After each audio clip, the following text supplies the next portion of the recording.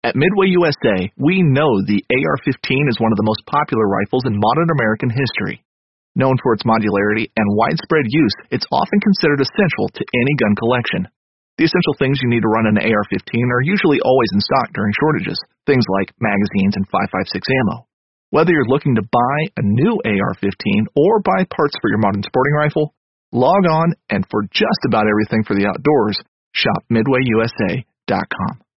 Midway USA brand product designers have one straightforward goal: develop high-quality, technically sound products and deliver them to customers at reasonable prices.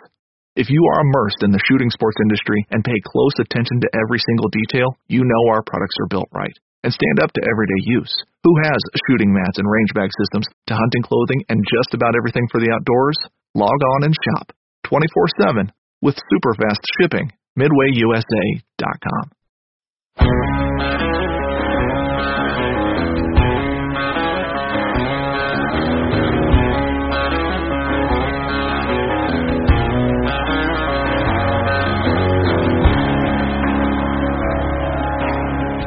Welcome to the Habitat Podcast, the podcast for wildlife habitat management, hunting strategy, and land stewardship. And now, your host, Jared Van Hees. Welcome, everyone, to the Habitat Podcast. I'm your host, Jared Van Hees, and we are here to become better habitat managers. Thank you so much for coming back, listening to another show. We have a great one for you here, and we're moving south, guys. We are going to Texas for this one. We have our longtime listener and Habitat Chat group member, Chris Dishman, coming on.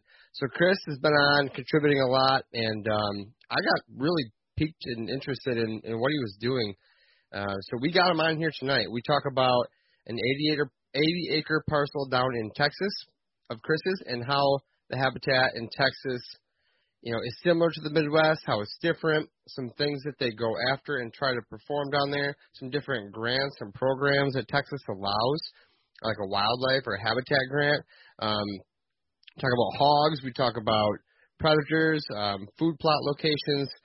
A lot of it's similar and a lot of it's different. So we're traveling south of Texas, and we have Christopher Dishman on the line here tonight. All right, guys, before we get there, I want to just tell everybody, thanks so much for everyone who is leaving us great reviews on Apple iTunes or Spotify, any of the other podcast networks. I am sending out free 5-inch Habitat Podcast decals to anybody who leaves one.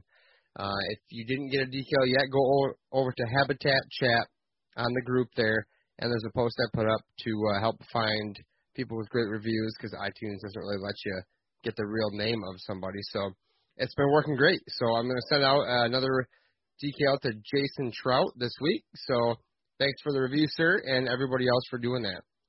Now, you guys will notice HabitatPodcast.com is changing a little bit. It's moving a lot faster. We got some brand new hosting program or software that helps us move quick. We got a bunch of new blog posts up there. One of them is a quick reference herbicide guide. So, if you're thinking about what you can do this weekend and you have a couple questions on herbicide, we have a quick guide on there that you can refer to. If you're wondering, what 2,4-D is good for, what glyphosate's good for, what clethodim good for, all that's on there. We even have the amounts used per acre, the recommendations on what it kills. It's all up there at HabitatPodcast.com over in the Habitat Journal. So just wanted to tell you guys about that, since that is a brand new post up there this week. We also have, thanks to our guest Chris on here tonight, some brand new Habitat Podcast coffee mugs. We had Melissa at Backwoods Brand here in Michigan make them up for us, and Chris wanted some coffee mugs, so Chris, we got them for you. They're up there at HabitatPodcast.com, and they're actually on sale at the moment because we bought a bunch of them. So check them out. White ceramic coffee mug. Love to have you guys repping the podcast while you're drinking the cup of joe every morning. So all that, HabitatPodcast.com. Our Amazon store is up there. Hats, T-shirts up there. Everything's there. All the podcast episodes in our land plan consulting services, which we've been booking quite a few of those too. So if you want to know what we're doing, follow us on Facebook, Instagram, YouTube, and check us out over at the website. Now, I want to thank Realtree United Country Land Pro, Lake States Realty and Auction for this podcast. We're talking to Chad here in a minute.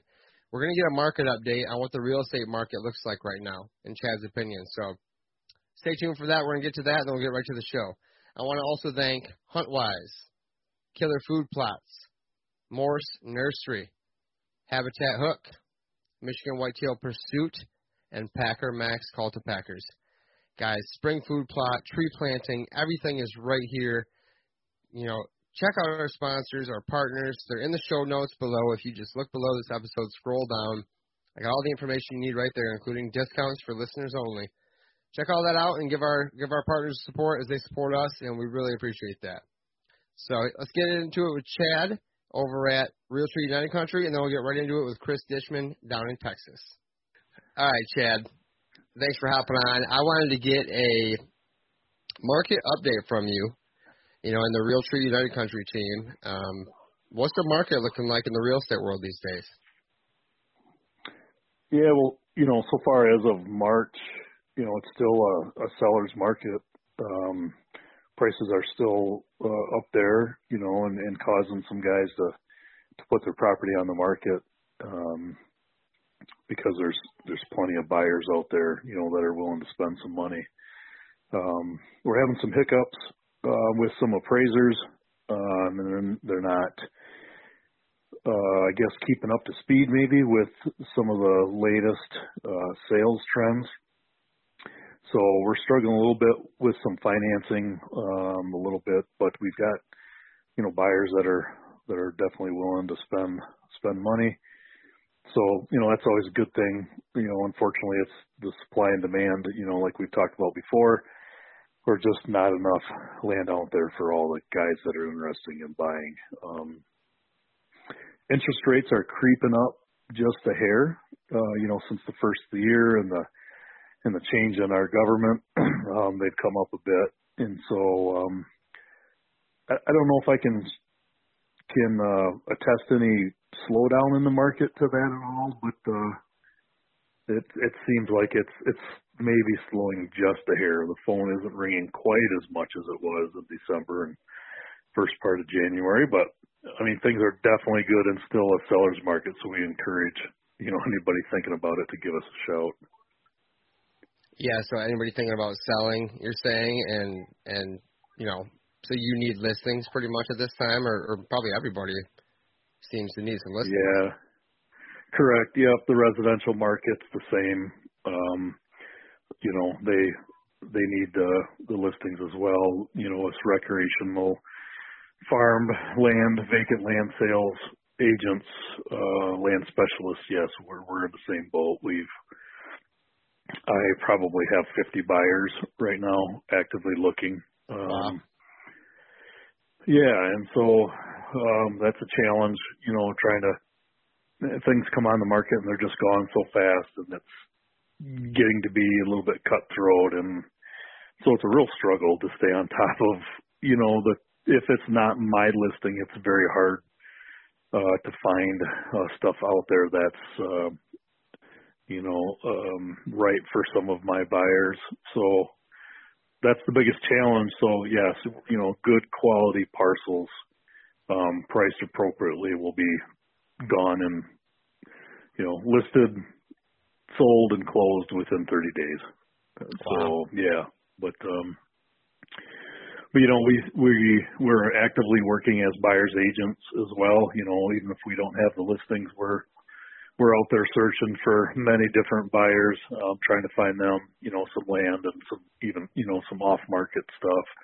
We're reaching out to a lot of landowners, just, asking them if they've ever thought about selling, and, we could put some numbers together for them if they were interested in it at all. 'Cause it's, we're really having to try to really dig deep and find parcels for all these buyers.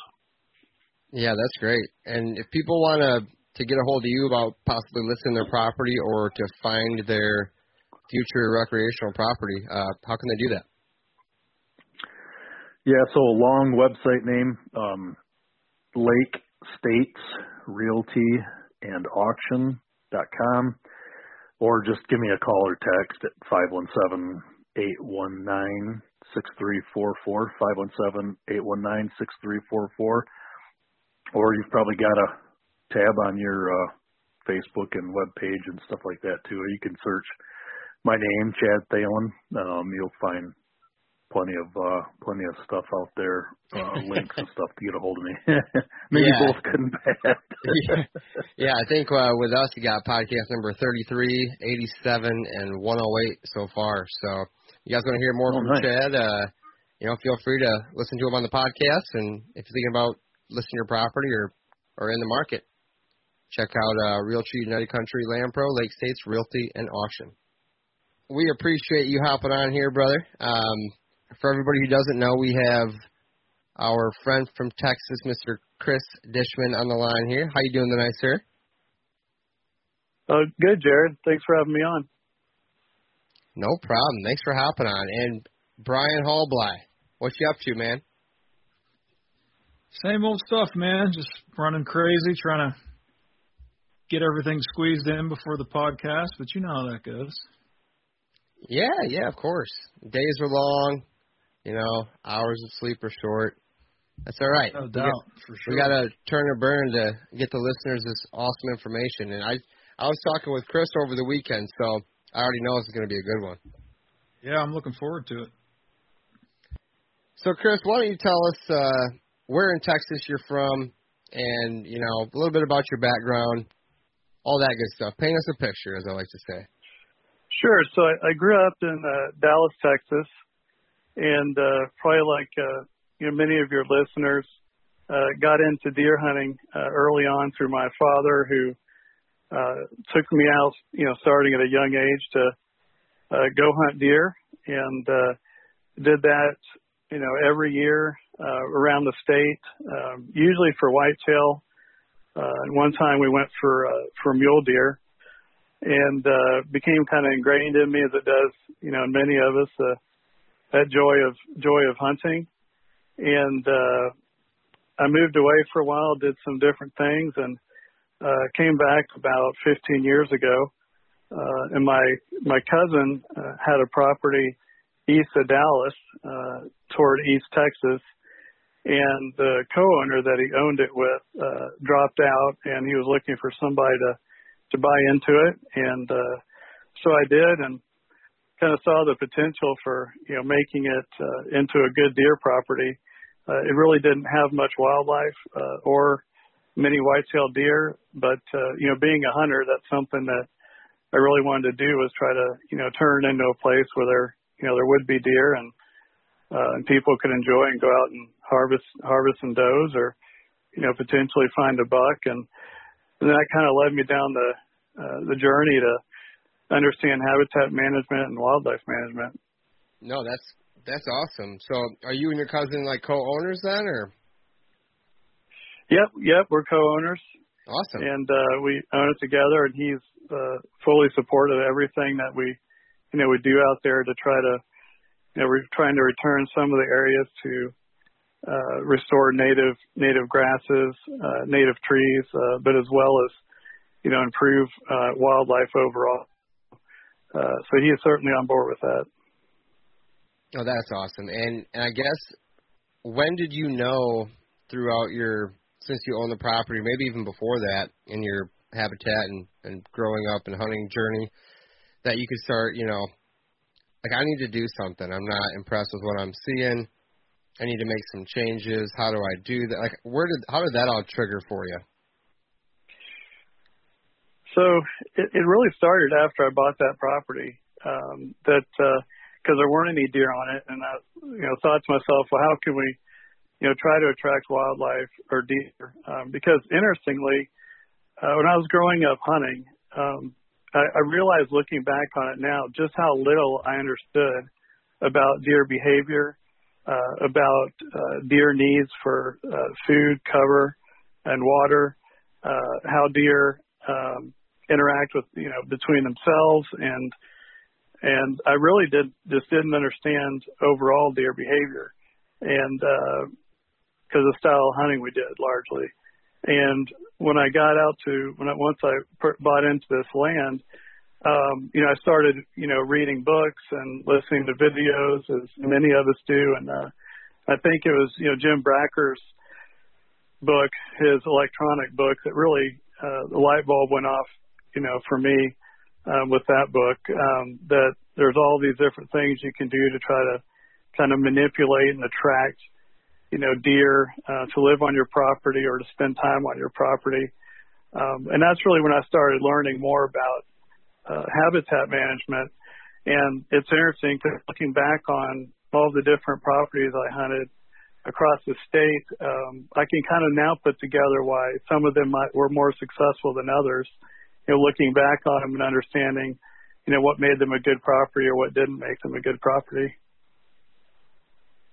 Why don't we get into that? Why don't we talk about, well, first of all, it's funny you say that. My dad says that all the time. He listens to the show, and he's like, man, I spent how many years doing it this way until, all you youngsters and technology and all this stuff comes along. I had no idea.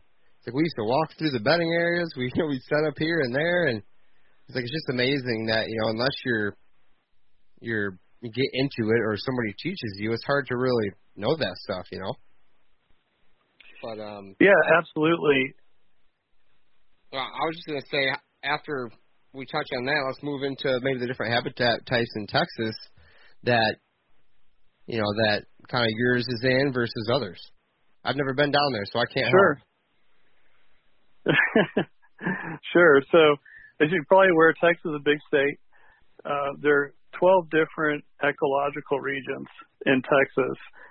They range from piney woods of East Texas, coastal plains in Southeast Texas, mountains in West and Southwest Texas, the Southern Plains up in the Panhandle, and then, of course, South Texas, which is most popularly known for, big buck hunting and Boone and Crockett hunting.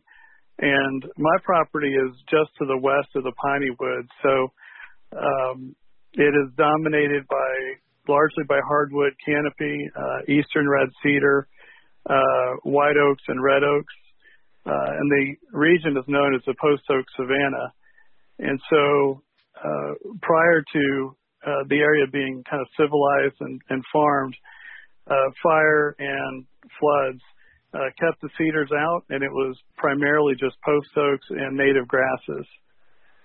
You can contrast that with like South Texas, which is what they call chaparral, which is, a combination of brush that's often chest high, including brush like mesquite, that is super thick. You can't see, 5 feet through it. And the ranches down there, and this is true in a lot of the state where the size of the ranches can be, they'll start at 300 or 400 acres and often get up to 1 to 2,000 acres. A lot of the deer leases that I hunted growing up, kind of in West and Central Texas, were anywhere from 1,000 to 1,500 acres. In South Texas, 3,000, 4,000, 5,000 acre ranch is not unusual. You also find a lot of high fencing on there, so the owner will high fence the entire ranch to protect it and grow the deer herd. And in all cases, bait is often used, so corn, or they'll use protein feed to try to, build up the deer antlers or, deer's physiology. And you see that a lot, in South Texas. But in West Texas, Central Texas, again, a lot of, baiting and corn. In the area I am in, the parcels are generally smaller. Eastern Texas was one of the first areas kind of civilized. And of course, the Metroplex is in kind of Northeast Texas. And so there are a lot of towns, fragmented parcels. You find a lot smaller parcels, and generally not as large as you do in, Central and West Texas, essentially more remote areas.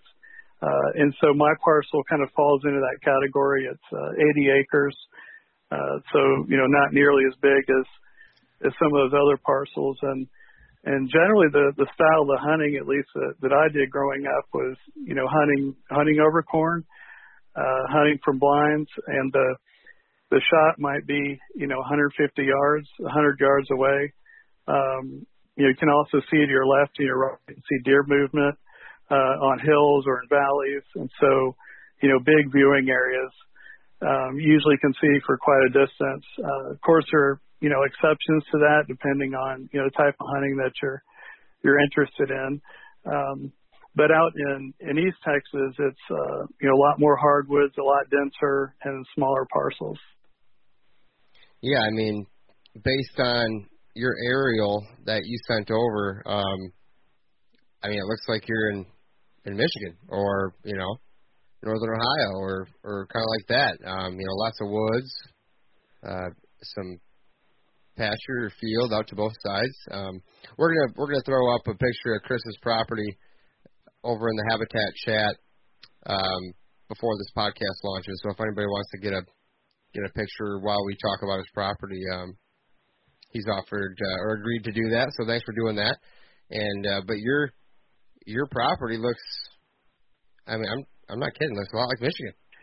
Yeah, I tell you, I think it is much more closely related to Michigan than probably than it is related to any other place in Texas. It has really nothing in common in terms of the topography. It has really very little in common with other parts of Texas, and a lot more in common with probably Michigan and maybe Mississippi and some parts of Tennessee. As I mentioned, it's a lot of hardwoods.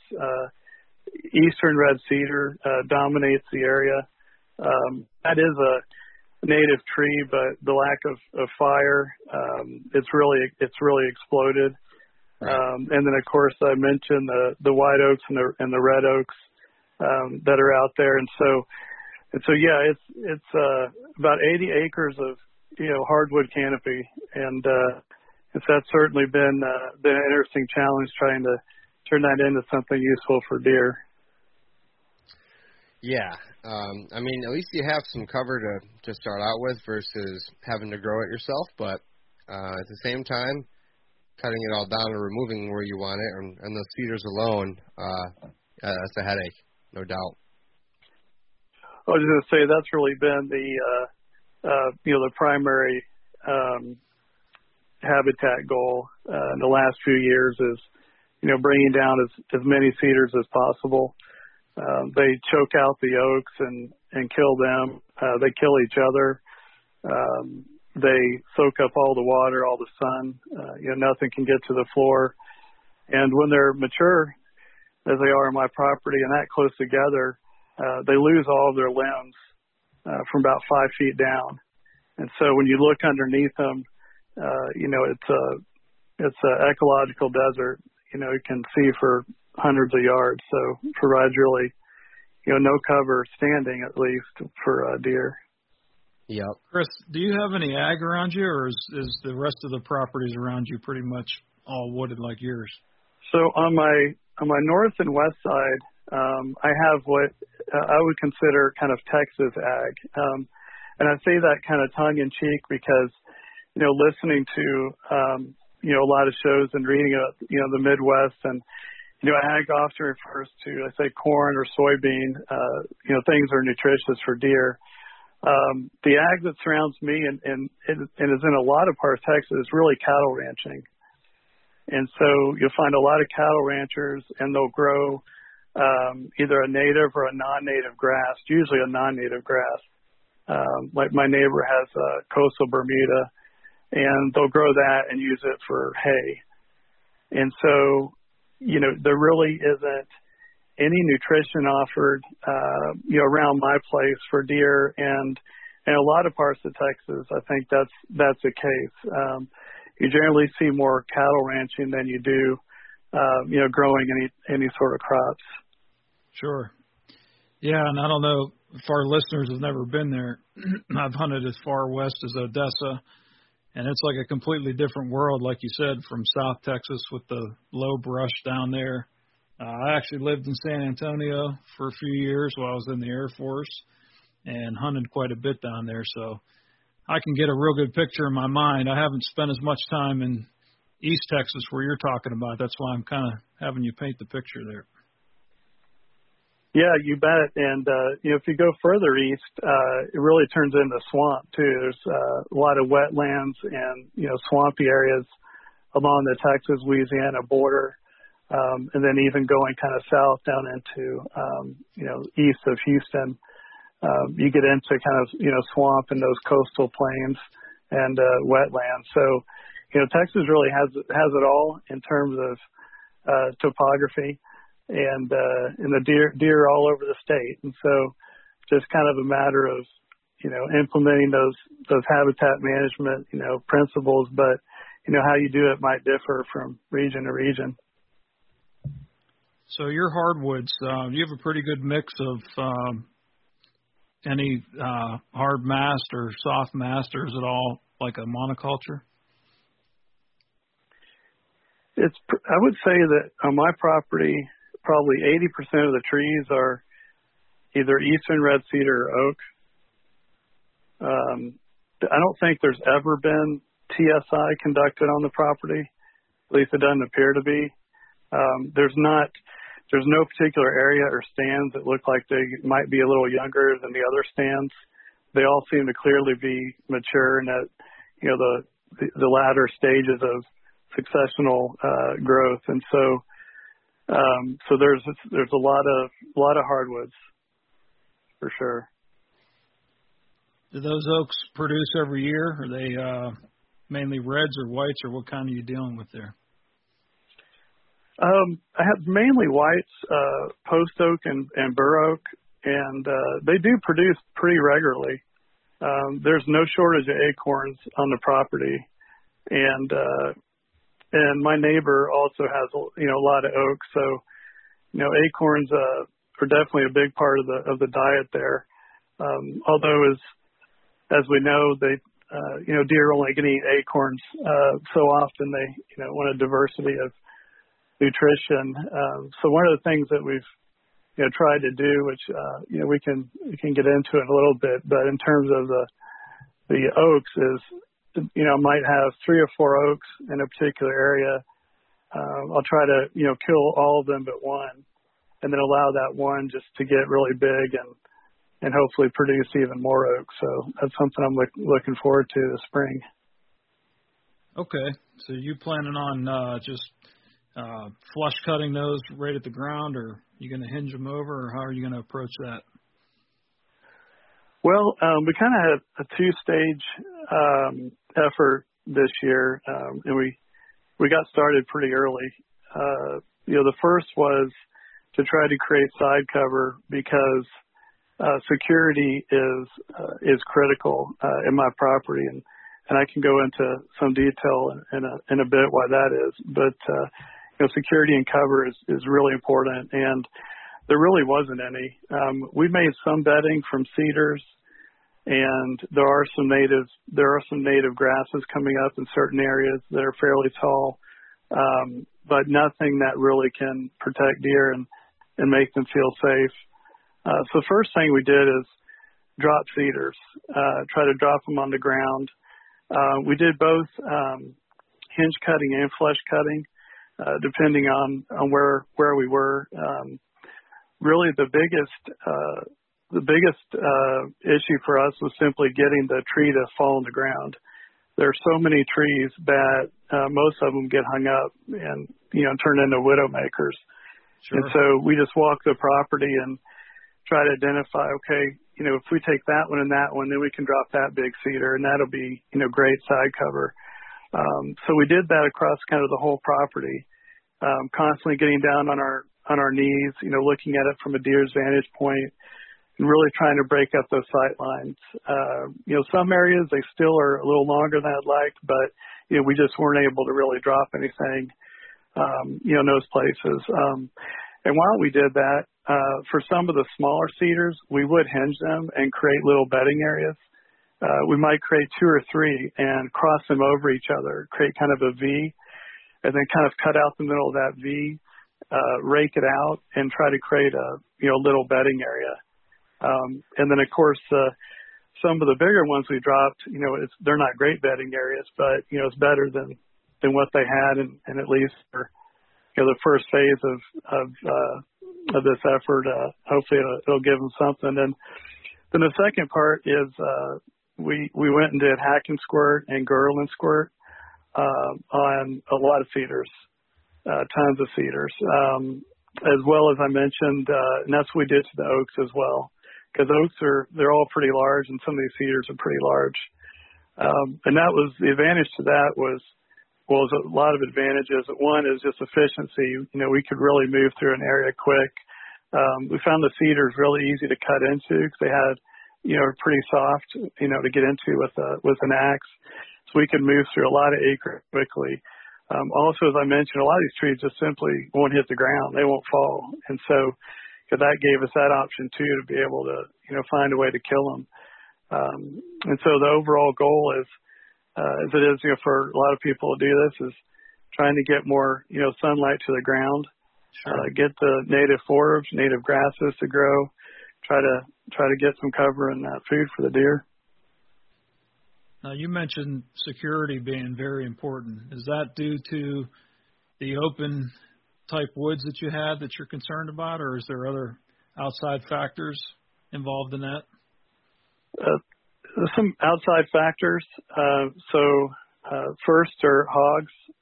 There's feral hogs that run rampant all over the property. Also have trespassers. Generally, they cross through the property and they don't poach or steal anything, but they walk literally through my food plot, which can't imagine that's good for deer. Coyotes, since there's more raccoons and possums and creatures like that, the coyotes have increased, and they are in the food plot about 24/7. Trying to probably largely get, those coons, possums, and bunny rabbits. So that kind of makes it challenging. And then there's a lot of shooting, just guns, day and night, constantly shooting all around the place. Probably part of it's going after feral hogs. Some of that I think they do get conditioned to. But some of that, I'm not sure if they do, especially if they're crossing through an area, where they're actually, shooting. So between all of those factors, realized pretty early on how important security was. And it's evident in the fact that, most of the photos that I get, or many of them are at night. And so, it's really a nighttime herd right now. And herd's a big word. Not quite that many deer there, but, it's really a nighttime. They come in at night, and we created a destination food plot in the very middle. It's kind of an inside out plan, and they'll come in at night, eat there, and then leave. And so, we can tell that they don't feel safe on our property, and that's what we're trying to do is to be able to increase the the security and the cover, maybe have 2-3 doe families that, live there regularly, and really try to create a kind of oasis in the desert, as a way to put it too, because they don't really have security anywhere else either. And so, if we can give them security, in this little 50 acres, that we're managing, then, hopefully they'll come and they'll stay a while or at least, frequent it during the hunting season. So walk us through your setup for the food plot, why you put it in the center of the property, and tell our listeners what you planted there and what's been working for you. Yeah, sure. So, probably like, some that started out, I didn't have a plan in the beginning. I saw a little bitty clearing and thought, it'd be neat. I'll put some throw and grow in there and set up a stand. And, this is habitat management. And after, reading into it, some realized that, that's, of course, not the way to do it. Not taking into account, access or where the deer are coming in from, scent when you're, walking into a stand. So we ended up setting up, so it's an 80-acre property, but the first 30 acres are largely recreational, have 2 ponds, trails for trail riding. That's where the cabin is. So we kind of use the front part for recreational. This back 50 is the deer management area. And we decided to go with the inside out because of all the people. Well, one of the reasons, all the people and activity that is all around the edge of the property. So on the southern end of the property are houses where people are outside all day long and some of the night. On the west and north side, as I mentioned, it's a cattle ranch, very active individuals out there, all day long, usually working, and thought that we really wanted to try to, foster deer movement into the inside of the property where they would likely feel the most secure. And so we created kind of an inside-out concept by carving out about a 2-acre food plot out of the hardwoods. And I did leave in a small island, also left in a bunch of native browse after we got done cleaning it out. And the first year, amended a pH and fertilized it and planted rye as a winter. So rye, chicory, clover, daikon radish, and some brassicas. What kind of pH were you working with from the beginning? It started at 5. Oh, okay. Yeah, it's a sandy loam soil. So it started out at 5 and spreaded, powdered lime. And it picked up pretty quickly, and it's in pretty good shape now. It's around 6.5. Very nice. So so it's doing pretty good right now.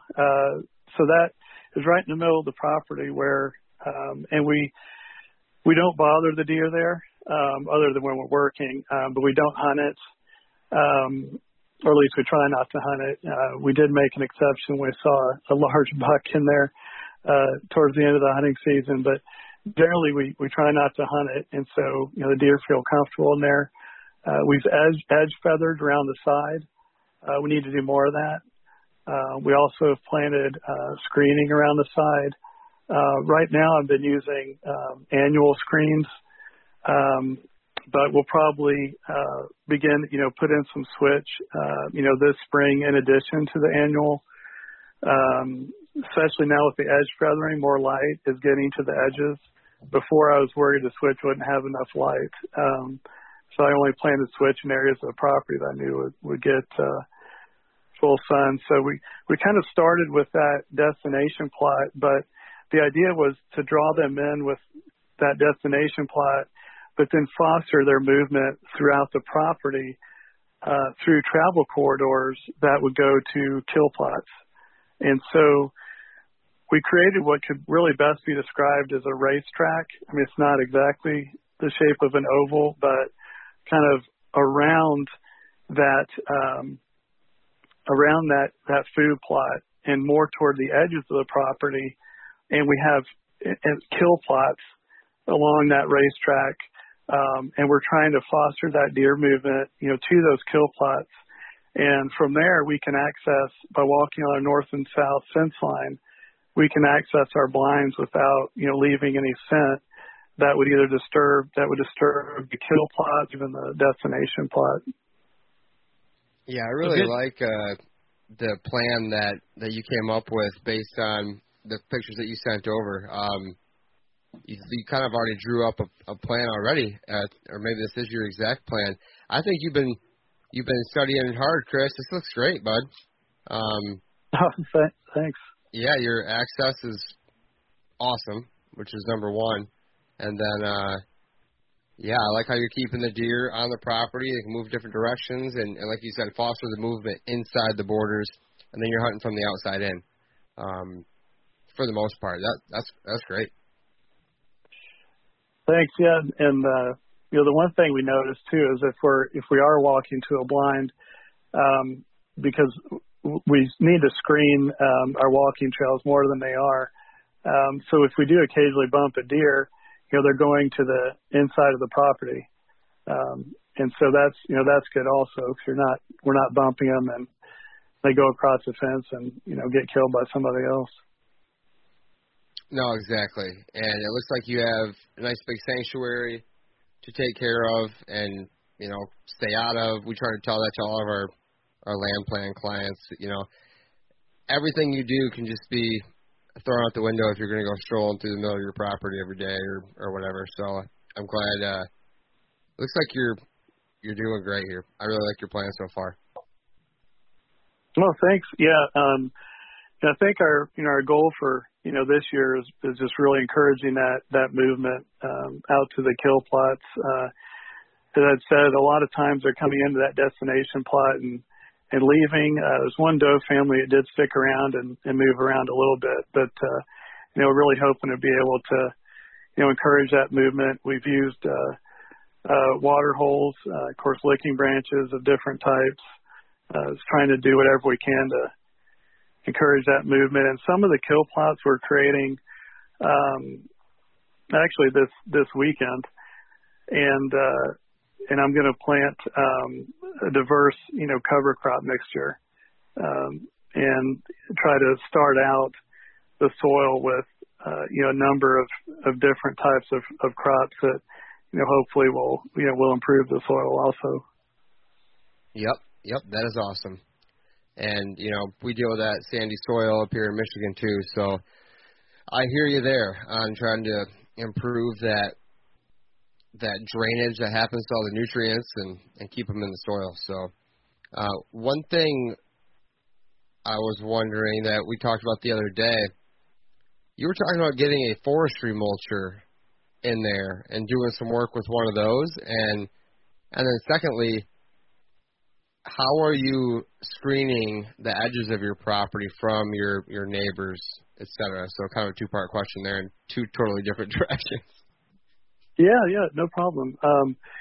So we've used, of course, we use a chainsaw, but the challenge with chainsaw, as I mentioned, is one, a lot of the trees just aren't going to fall, and of course, you still have the stumps, even if you cut them down pretty low. So we've used a forestry mulcher, and we've also used an excavator.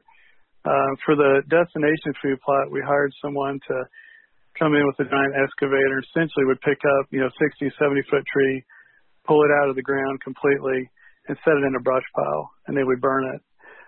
With the forestry mulcher, it's kind of a small skid steer, and they have some kind of blades on the front, and essentially can go up to a tree, and generally it seems like they can do something up to about 10 to 12 inches, and they hit the blade against the tree and essentially just mulch it down all the way down to the ground.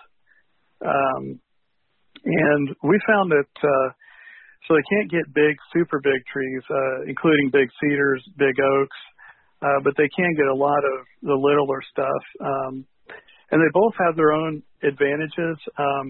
One thing I like about the mulcher is it doesn't disrupt the soil as much, whereas the excavator was so big that it disrupted the soil in a big way, and whatever kind of organic matter might have been, the soil was probably crushed. And then we had to come back over the excavator and flatten everything out. With the mulcher, it's I guess you'd say it's a lot more tender. It damage soil nearly as much. You do have to clean up, all the mulch that falls in the ground. And I just usually use a box blade for that. But I've heard some people use a landscape rake. But it's a great way to kind of, they can make a lot of headway, in a day, at least on the trees that we have. And I think, most of them 10 to 12 inch range and maybe, 30, 40 feet high, they can take those down pretty well. Wow. Yeah, that sounds efficient. And like you said, I like how you're keeping some of the topsoil intact there, whatever's there versus, uprooting it and pushing it off to the side, which can happen when you're clearing land like that. So some pros and cons to each piece of equipment, right?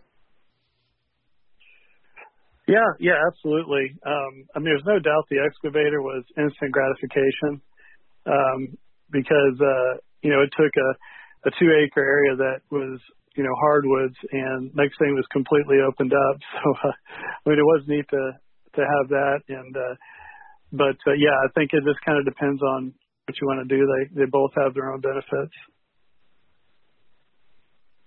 So, a lot of this stuff is is not just native to Texas that we're discussing here. I mean, I find that what you're dealing with and what Brian's dealing with and I'm dealing with and a lot of our listeners can all relate to what you're saying here. I want to know, I guess, what's different next that you're dealing with compared to what we deal with, whether it's grasses or anything like any sort of habitat, manipulation that you're like, all right, that won't work for me down here. And then maybe you can maybe you can substitute or answer that with something that might be a good substitute. Sure.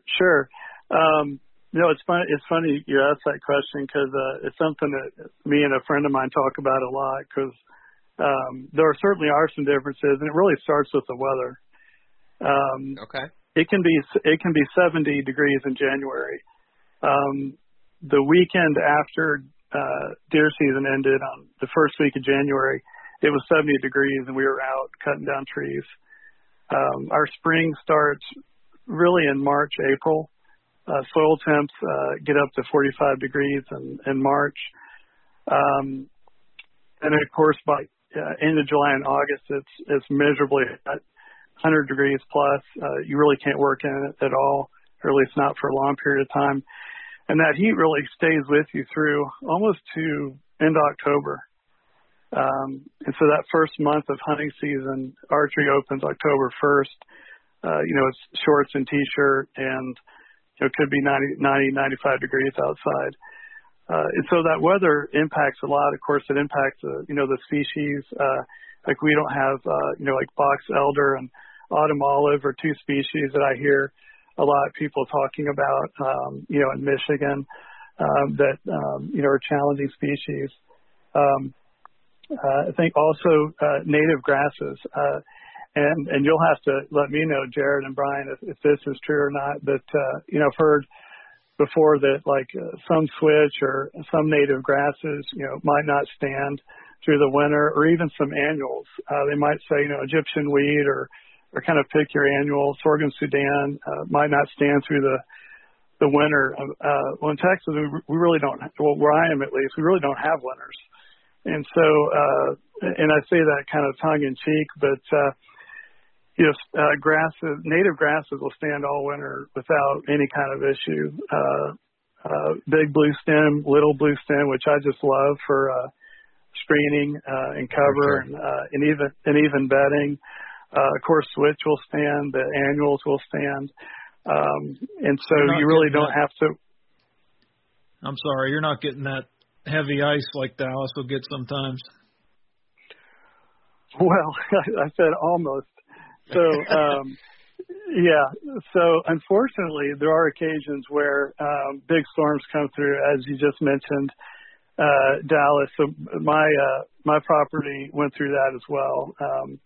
But those are very unusual events. I think it has not snowed in like 5 or 6 years in Dallas, and then we got like an inch.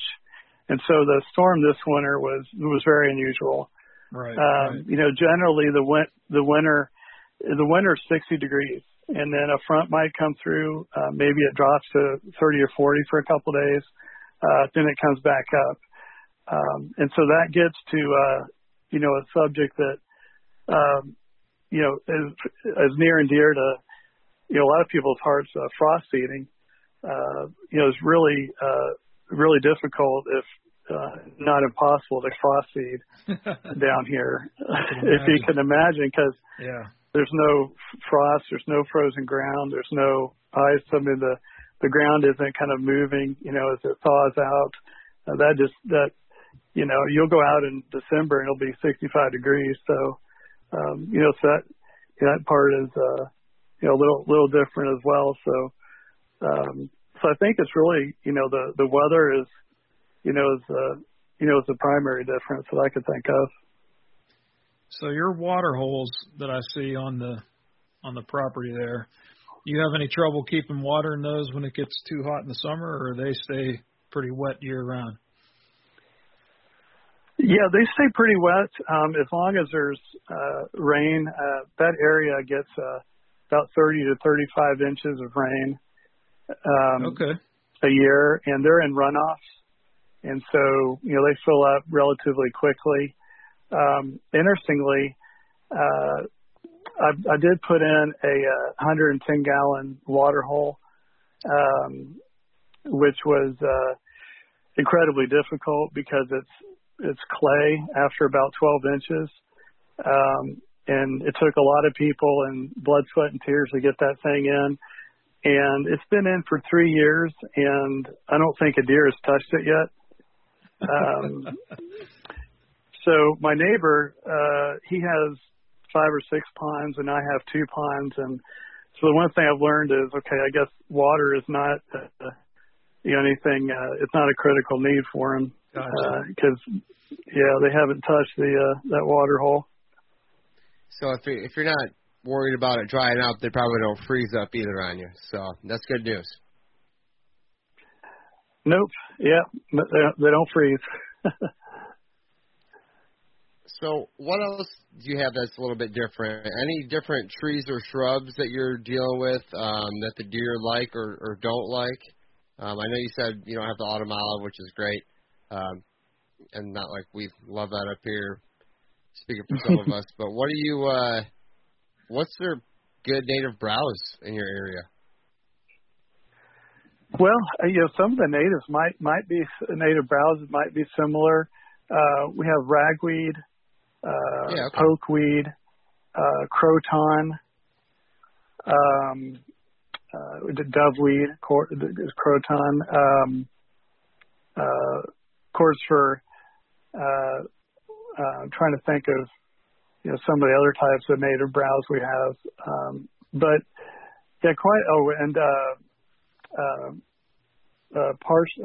parsley pea, or I'm slightly getting the name wrong on that, but it's an annual legume that deer really like, and so you can we've been able to stir some of those up from the seed bank, and get some pretty decent growth. Poke seems to be pretty dominant on my property for some reason. I'm not sure why, but it all grows pretty quickly. And so, setting it back is important. And we have, as I mentioned in the destination food plot, there's a section that's just native forbs and native grasses that we kind of left just as an experiment. And it grew super quick. And so we'll need to burn that and, get it back down to ground level to kind of, start over again. Oh, the name I remember, it's partridge pea. Almost had it. Gotcha. And is it getting too big to where they're not browsing on it anymore because it's too much of a woody stem in some of that, or what do you mean too big? Yeah, exactly. A woody stem. Gotcha. Too tall and a woody stem, and including goldenrod too is in there. Now the raccoons and the possums and the skunks, they love it. The rabbits, they love being in there. Of course, they also love the brush piles, but so they won't be too happy when we burn it. But we'll try to get them out of there first, and then bring it back down to ground level. Gotcha. Yeah, they also like chewing up the bottoms of your pine trees or fruit trees or any other nice tree you're trying to grow too. So. Yeah. So, tell us about how you've had to modify or adjust your habitat and hunting plans based on what you're observing, whether it's deer movement behavior. I know you have hogs. We haven't talked about those yet. I guess let's kind of hear about how you've had to juke and jive to keep this thing going, and what you've learned from that. Yeah, that's a great point, Jared.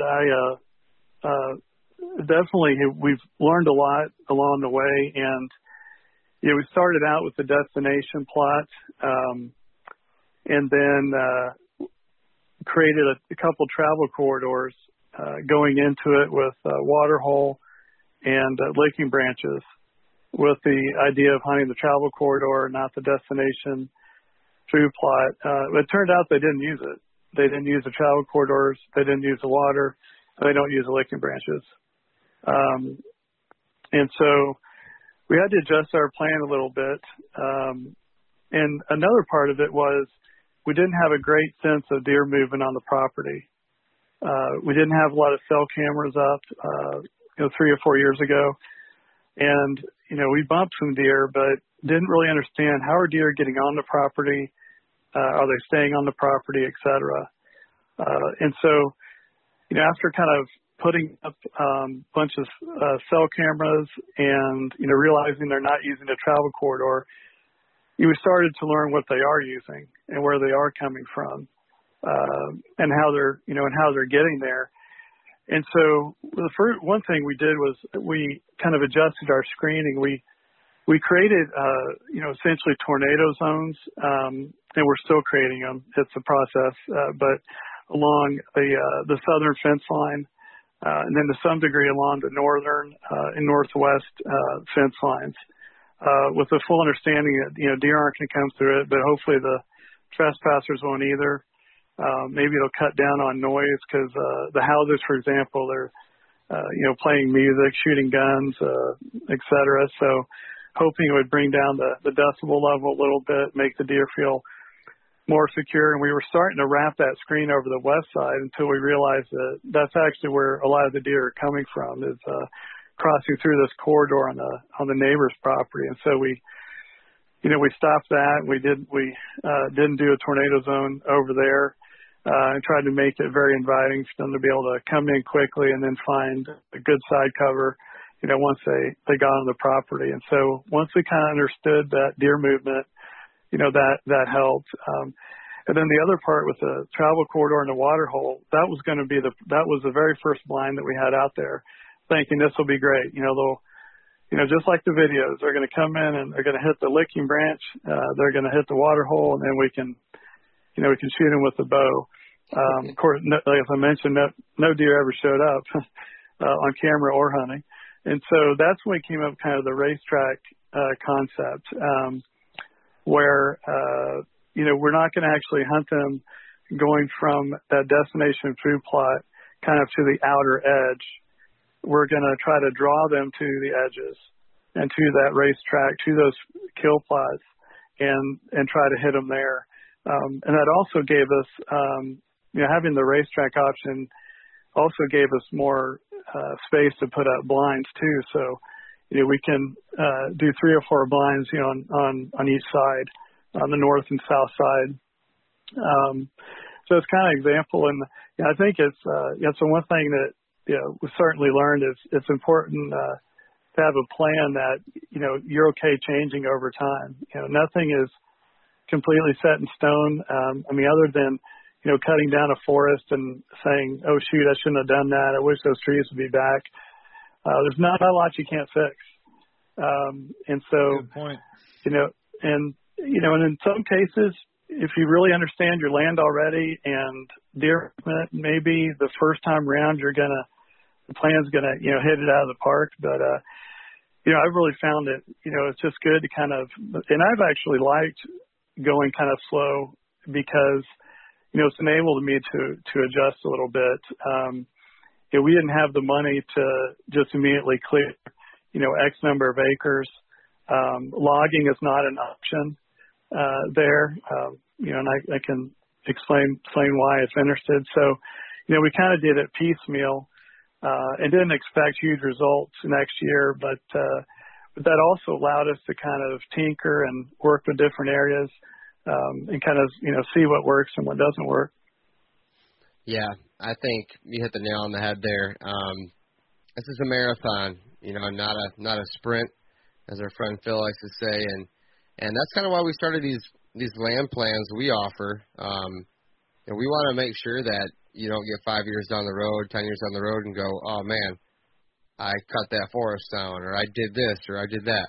A lot of it you can fix and change, including the plan. If there's something that isn't always exactly where you need it, then you can always move that or shift a little bit.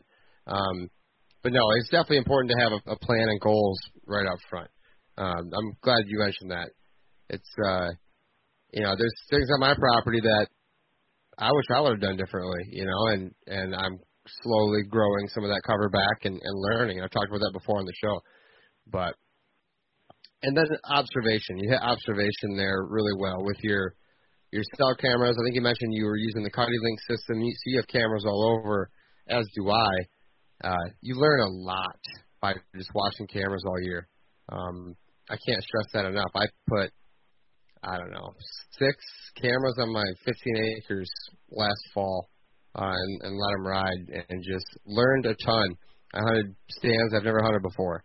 So I appreciate you bringing up that point. Observation and having a plan and just some goals in mind are 3 key things there for anybody who, might be just getting into this. Yeah, no, absolutely. I think, you mentioned goals. I think having realistic goals is so important. And, I might be an outlier in the habitat management world in the sense that, my goals are really a holistic wildlife plan. It includes pollinators, rabbits, squirrels. We've created a lot of brush piles for rabbits, using and putting the drainage pipe under brush piles. And then for deer, this is the part that's a little unique is I'm not necessarily trying to attract, 130s or Boone and Crockett, although not saying it wouldn't be nice, but, simply having a couple doe families, 3 or 4 doe families, and, an occasional illegal shooter. A legal shooter in my county, the horns have to be out past the ears. So the deer pressure in the ecological region I'm in is really severe. The average buck that's killed is 2 years old. Most fawns don't survive. The fawn crop is about 30%. And so it's I have to have that realistic expectation that, I'm not trying to attract a Boone and Crockett deer, but what I am trying to do is, be able to harvest deer to, have in the freezer and bring friends out. I especially love bringing friends out that haven't hunted much. I get so much, joy out of that, bringing people out that have never hunted, and trying to get them into a deer. So, if I ever got the property to a point where a couple of those could be hunting and I get them into a deer, like, a crossbow or whatever the case might be, I consider that a success. And then I would definitely build on it from there If it gets to that point and everything's looking good, then, let's say I've moved from the 3rd to like the 6th inning of the 9-inning game. And, maybe we try to do some things to, bring in a bigger buck. But I get a lot of joy off just bringing people out there that haven't hunted before. Yeah, that's outstanding. And touching along the lines of expectations, Chris, we have a lot of listeners in the South. And just by way of sheer numbers, we do a lot of talking about habitat management for the North. What do you think, maybe some expectations or maybe just some tips for Southern properties, Texas, Louisiana, anything similar to yours that maybe we miss on our show a lot because we're so busy talking about the North? Is there anything you could pass along to some of our Southern listeners that we might not touch on enough? Yeah, maybe. I will say, I think y'all cover a lot of the habitat management principles. In terms of maybe Eastern Texas, Louisiana, when you're looking at those hardwoods, a lot of it is getting rid of them, developing that early successional growth, planting switchgrass. In the South, Alamo switchgrass can be very successful. Planting, big blue, little blue, as a screen or as an edge feather, or just to break up some sight lines, and create bedding, and in the area that I'm in, and this is probably true for a lot of Texas, nutrition is really lacking. And so, in the Midwest, it's like, okay, that cornfield, they plowed it. So now the deer are going to kind of move. They don't have deer in Texas don't have that option, and probably some parts of the South there aren't large soybean fields or corn fields, and so any nutrition that you offer is going to be super important to them. And of course, if you can add protein pellets into the mix, that has been proven to help them as well. So I think nutrition, as I think of the different ecological regions in Texas, different areas that I've hunted, and if you take South Texas, for example, or Brian, you mentioned around San Antonio, there's not a lot for deer to eat, and so if you're able to generate get those native forbs growing, plant successful food plots, with of course a diverse mix of nutrients. I think that can be really, really successful. And some of the species, we might use cereal rye, but it's a different one type of cereal rye works better in the South than perhaps in the North. Like Elbin rye is very common. Alice clover, furrow clover, is used a lot. As I mentioned, the Alamo switch. So some of the species that your local co-op would be able to relay to you, probably some of the differences as well. In some parts of Texas, it's very rocky too. That's another thing that they deal with is trying to build up the topsoil organic matter over rocks. But I think in general, a lot of the principles are probably the same. Well, I think you named a bunch of great tips there in terms of seed choice and some needs for different areas. So great question, Brian. And I guess it kind of falls into another subject I wanted to hit, the hogs. I mean, we don't deal with those up here.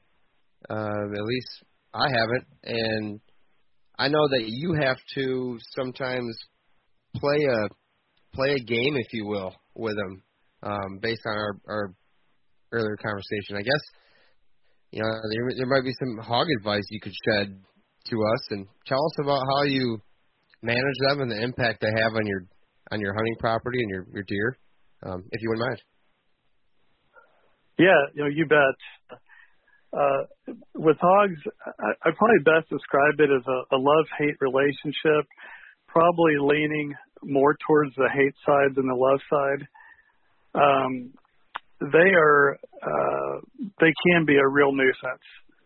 Have a lot of, and everyone in Texas and in the South is faced with incredibly invasive animal, breeds 3 times a year. I believe it has 8 to 10 piglets. In my experience, almost all of them live. I mean, I see them on cameras. I watch them grow up. All of them live, and they can eat anything. I mean, they can eat. They'll eat themselves. I mean, if you shoot one, they'll eat themselves. They'll eat berries. They'll eat corn. There's nothing they won't eat. They'll eat fawns, and so they are super successful as an invasive because they can survive, eating anything in any weather.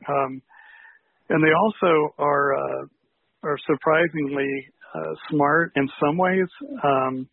Their eyesight isn't great, but they quickly learn to adapt to any patterns that anything you're doing on the land to try to avoid you. The challenges with hogs are numerous. They will destroy a food plot. So kind of I was talking to a gentleman today about I'm going to plant for the first time soybeans in that destination food plot because my soil's in a good place now. And we're talking about forage soybeans and how even with forage it can be difficult for them to grow because deer will hit them so quickly. And of course, a lot of people put up electric fences, and we had those discussions. For me, it's the hogs. I mean, the hogs will come in and they'll absolutely destroy a food plot because they root, and they'll root all the seeds out, and they'll root the plants out. They also, if you're putting out any bait, which I did put out some protein feed, they will eat all that. You won't have, any of that left. And they do scare the deer, in my experience at least. They don't scare deer off property to never come back. But deer, generally speaking, in my experience, and it's going to be different for different people that have observed the two together, but they don't like being in the same space. So deer will leave. Like if there's a deer at a feeder and a hog comes up, the deer will leave. Hog leaves, the deer may or may not come back. And so what that means is, like in my destination food plot, anytime the hogs are in there, there will not be a deer in there. And then the same in the kill plots or in the few, protein feeders that we have out. And so what a lot of people do, and what I did, this is, one of the things that did not work, was created a huge pen around one of the protein feeders to try to prevent pigs from getting in there. And it did work. The pigs, didn't go in there, but unfortunately the deer didn't either. And so that didn't work well. And typically deer, in Texas at least, they will jump a pen, but some reason they just would not on my property. And so I took the pen away. A hog came up and stuck his nose in my gravity feeder and ate, 100-pound protein feed. That's the downside. On the plus side, they are fun to hunt, and they're really good to eat. Oh yeah. And yeah, buddy. and for first time hunters, in my experience, they really enjoy hunting hogs because they don't feel there's no guilt associated with it, because this is an invasive species. In Texas, you can hunt them at night. You can hunt them from helicopters. You can hunt them with any weapon you want. They recently passed a law that you don't even need a hunting license. I mean, literally, there's any way to get rid of them because they're such a nuisance. So first-time hunters, they really enjoy that. And you can get up and close to them, and they are pretty good on smoker. Yes, sir. Yes, sir. You're not kidding. Brian and I have both whacked a few hogs down in Florida, and so if there's any listeners that have a helicopter and want to pick us up and head down to Chris's place, Brian will pay for the fuel, and I'll buy the bush lights. Hell yeah! No, I agree with that. That's a good point on getting them started and not having the guilt associated with it. Funny story. I shot mine with a bow in Florida with a guy that Brian told me to go to. Brian's been there a bunch of times, and it was great. And we get on this golf cart to go out into his back 40 or whatever, and my wife's with me. We're on our anniversary trip, and so the first thing we do is go to the airport or get there, get the bow, go to the hog place. Haven't even got to the condo yet, and she's sitting on the back of this golf cart in the back seat, jacked up golf cart, and me and the guy sneak off into the woods towards his feeder. We're putting a stalk on with a bow, and I whacked this big hog by 200 pounds, and that sucker runs right by my wife on the golf cart while she's sitting there on her phone, arrow hanging out. Literally, she goes, "Oh, I guess you got one," And sure as hell that the guy, he's more of a gun guy. He's like, "Oh no, bad shot." I'm like, I don't know what you're talking about. I thought it was great. Anyways, it was laying there, croaked another 80 yards or whatever. But it's fun stuff, man. You're not kidding. That's just fun stuff. And then I took the thing home. I flew it home, had it on the smoker probably every other week for all summer long. It was excellent. Yeah, man, that's a good story, Jared. And I'll tell you, there's a lot of stories like that. A first-time hunter, and they just can't quit talking about it. Just a lot of fun. We'll shoot them with the bow too. We'll use night lights, big solar lights, and the hogs get used to those lights, and they'll come in and trigger the light, and then if you get them, they do have a big plate of armor on their side. And I've certainly had many run off, unfortunately, with an arrow in them. And so you do have to kind of aim in the right place, but they will fill your smoker for a long time. That's for sure. Oh yeah. Brian, how many you shot down there in Florida? Oh, probably half a dozen there, some in South Carolina, a bunch in Texas. The old Whackmaster. I love it. Chris, you're probably a little too far north for the javelinas, right? Yeah, they're more west and south. Certainly have hunted them before, and they definitely taste a lot different than a feral hog. Yeah. They look like pigs, but they're not pigs. They're peccaries, right? Right. Yep. Yeah, I think they're peccary. peccaries, and and they taste. They are entertaining to watch. They make a real trying to climb up a side of a hill. They're pretty entertaining to see them try to make it up there, but not quite as tasty. Yeah, I've got a nice European mount sitting right here that I did myself, and they've got some pretty impressive teeth on them once you get all the skin and everything else off of them. Oh, absolutely. Yeah, and you have to be a lot more concerned about javelinas than feral hog won't really come after you unless it's really cornered by a dog or something. But javelinas, a good pack of them might run you up a tree. Yeah, for sure. Chris, I have one more question here on the Texas recommendations or tips that we kind of got into here. This is great stuff. There's one more thing that we talked about the other day is a program you can get into for some tax exemption, I believe it was, or maybe some cost share that you were telling me about that I was like, whoa, we need to cover that because other people in Texas or the South might be able to take advantage of something like this. Can you expound on that a little bit for me? Yeah, sure. So Texas and possibly other states have a program where you can use wildlife management as a tax exemption, similar that you would for an ag exemption or a timber exemption. It's a program that the state has in order to try to encourage people to return their land back to native, prairie or, in the case where I am, post oak savanna, and then try to encourage, wildlife. And kind of the way it works is you first have to enter into a tax exemption from some other category, whether it's cattle, bees, could be timber, in order for them to generate kind of a productivity value, to have a sense of, how much the land is worth, as they don't really have a calculation for wildlife. But then after you do that for a certain period of time, you can apply for a wildlife exemption. And a biologist will visit the land, offer advice, and then you every year you fill out some paperwork that shows the different things that you're doing on the land to try to promote, different species, whether it's pollinators, white-tailed deer, turkey, etc.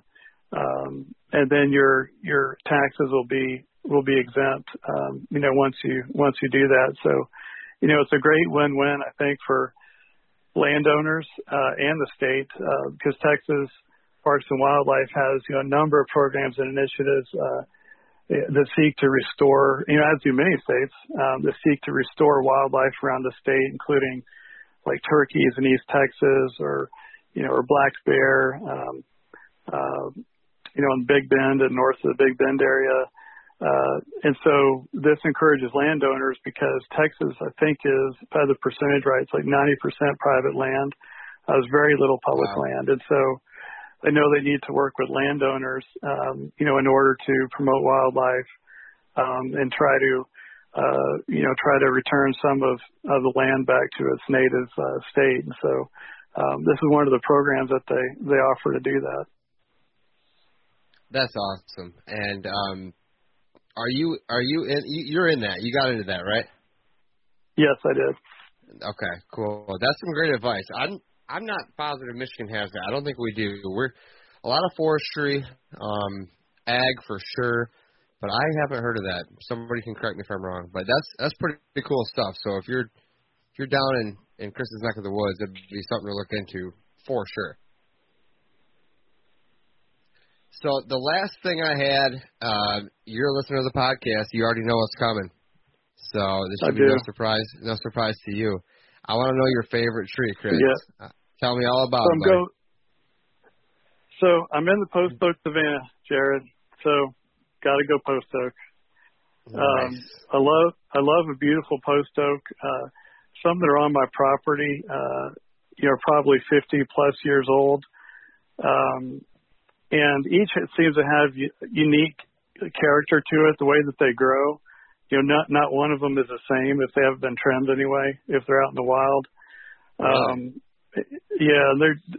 I have one on the property. Well, actually, it's two. They grew together, and they created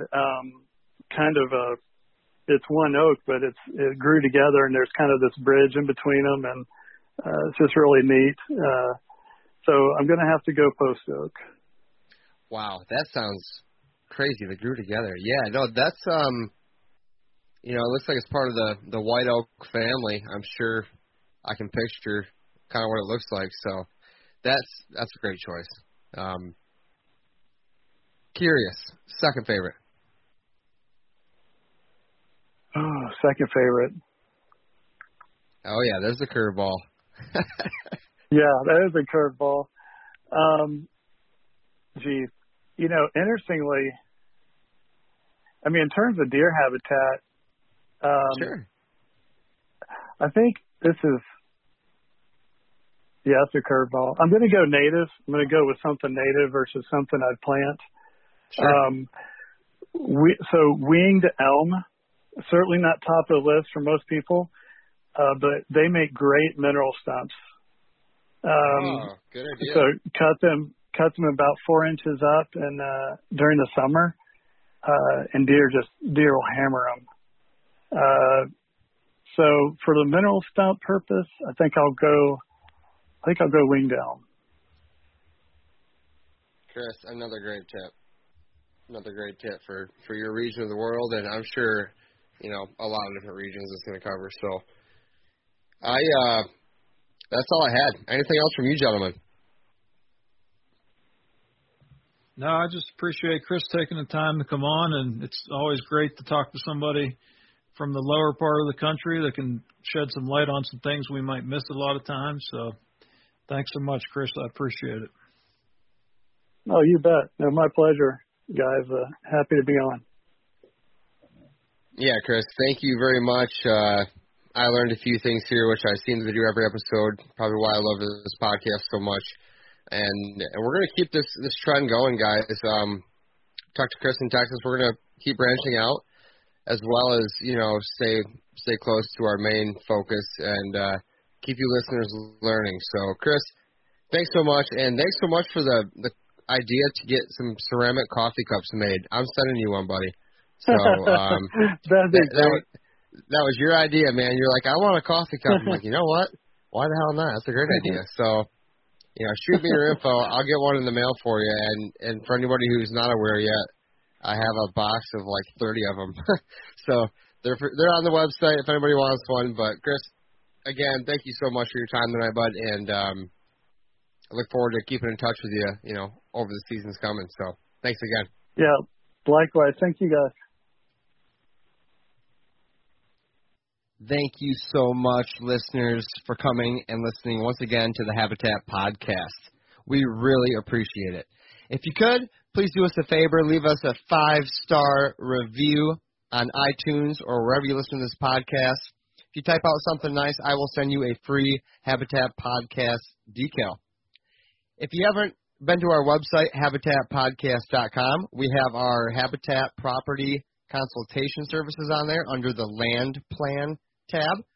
Check out our HP land plans there. We also have hats, T-shirts, and decals up at habitatpodcast.com. Of course, all of our podcast episodes. And then we have a new Habitat Podcast journal where you can learn about deer anatomy and some cool thoughts, more of a blog post from us every now and then. We'd really love it if you went over to our Instagram, Facebook, and YouTube, found the Habitat Podcast, and please subscribe. That really helps us. And thank you very much to our sponsors. We have Michigan Whitetail Pursuit, Packer Max Cultipackers, Huntwise, Killer Food Plots, the Habitat Hook, Realtree United Country Land Pro, Lake States Realty and Auction, and Morse Nursery. Thank you so much, guys, for tuning in. Once again, get back with us soon. We're going to have another great episode for you as we become better habitat managers.